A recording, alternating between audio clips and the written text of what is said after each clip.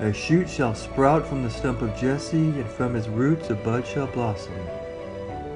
Hello, this is Father Thomas, and welcome to the Sprouting Stump podcast series, where we reflect on the readings that come to us from the Mass each day.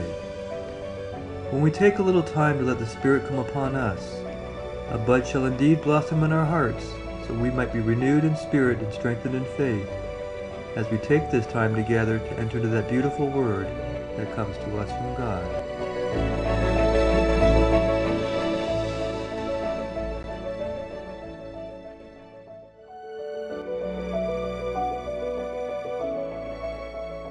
In today's reflection, Father describes the intensity of God's love and desire for us.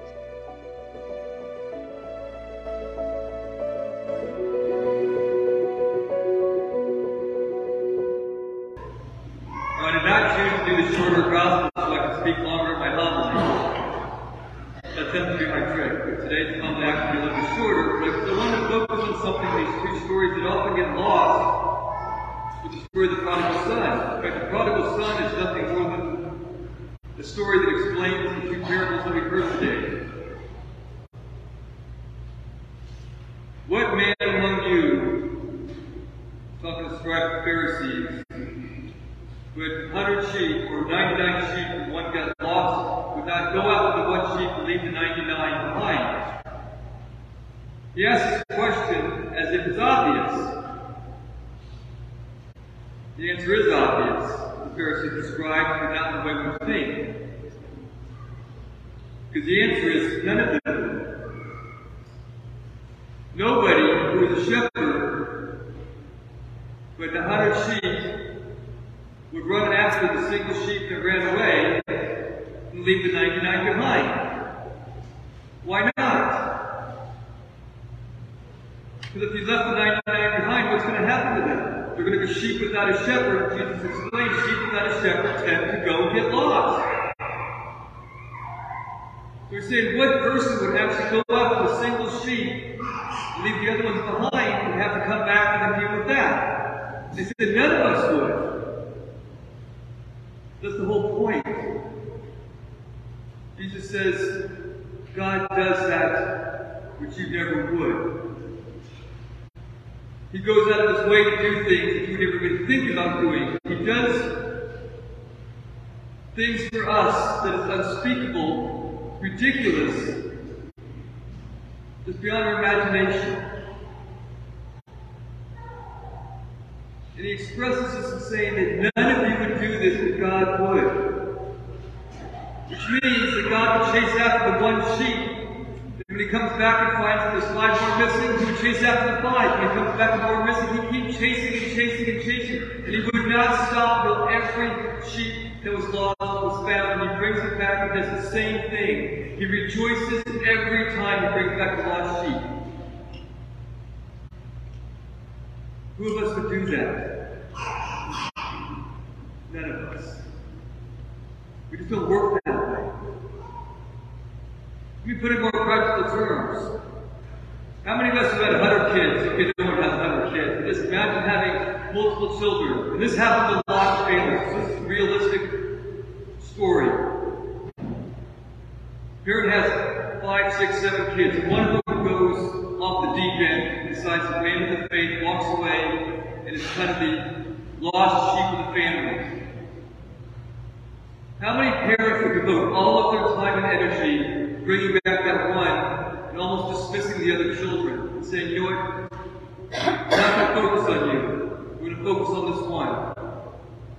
But what ends up happening, the other children get resentful and they want to walk away.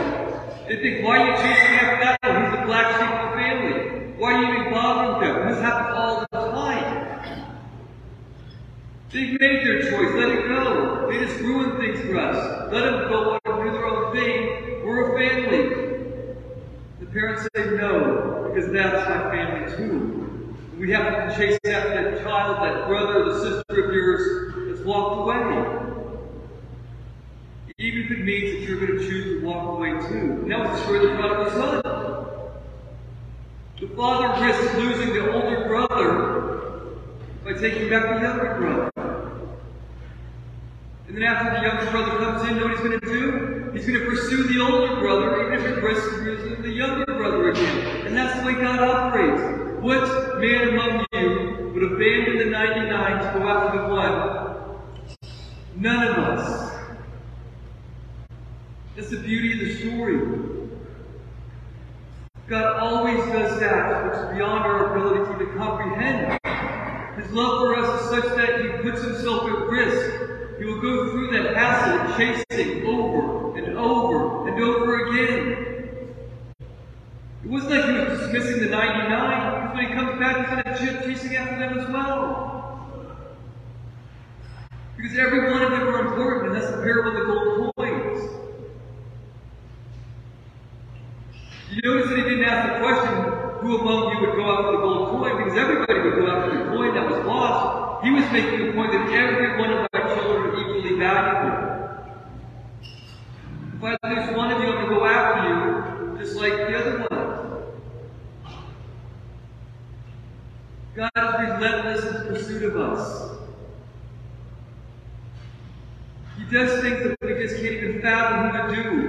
Our first reading today is kind of a comical way of expressing this. You notice in the story, and I put this in the bulletin, that when God is talking to Moses, He's talking to Moses and to Moses' people. He says, your people have disappointed me again. I'm going to wipe them out.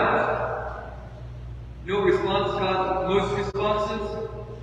God, why would you do this to your people? Neither one of them wanted to claim the people. They were a bunch of disobedient morons. And I say that because right before Moses went to the mountain, Moses had spoken to the people. Know what they said? Yes, Moses, we'll do whatever you say. We're going to hang out here and be good. We're going to honor God. Moses goes up the mountain. After a few days, know what they do? They make a golden calf. And that's when God says to Moses, I've had it. They've been complaining and whining the whole time in the desert after they're freed from Egypt. I'm going to take them out. They've broken the covenant already. Now, your understanding of how this works, because this is important. We talk about covenants. Most people don't understand what that means. In the days of Moses and Abraham, the idea of covenant was this. We're going to go into an agreement with each other. And whoever violates that agreement deserves death. So if one of them were to kill the other party, nobody would question that. It would be justified because when you enter into a covenant, it's expected that you either honor it or you're willing to accept death as a consequence. Which means when God threatens to wipe out the Israelite people, He's totally justified in doing that because they understood the terms of the covenant. And you know what God was telling them when He forgave them? Because even though you have broken the covenant and you deserve death, I won't do it. But see, Moses responds to God, and this is one of those nuances of the scriptures that you have to understand how the Holy Spirit works. He says, remember the covenant you made with Abraham, Isaac, and Jacob. When He's telling you that remember the covenant you made with Abraham. And the covenant with Abraham is when God came to the fire pot goes between two animals that were split apart. Moses was reminding God, the covenant you made means that the covenant is broken, somebody has to die. And God says, I know, but I will not kill my people. I will kill myself. That's the beauty of what was happening in this. When He forgave the Israelite people, He knew that at the point somebody has to die. What man among you would choose to die for the person who wants to kill you? What man among you would choose to give over money to someone who just stole from you? What person among you would invite to your home the very person who betrayed you? What person among you would throw a feast for the person who just ruined your name? Which one of you would allow somebody else to get promotion who just stole all the credit for your work? The answer is none of us would do that, but God would. His love for us is so intense, He does things that we can't even think to do. It doesn't make sense. And God says it's not supposed to make sense because I am God and you are not. And I do what you cannot. So I love you in a way that you will not. And Jesus is trying to get them to wake up to the reality of the infinite nature of God's love and desire for us. We can't even put it into words. It makes no sense. But for God, it makes perfect sense. Because that's what love is. It doesn't do that. It's just comfortable, easy, pleasurable. It does that which causes heartache, pain, and suffering. It's recognizing in the end, all that is going to mean something. Which one of us would go out with one sheep lost in the desert? Probably none of us. But we should at least consider it. Because God does that for us all the time.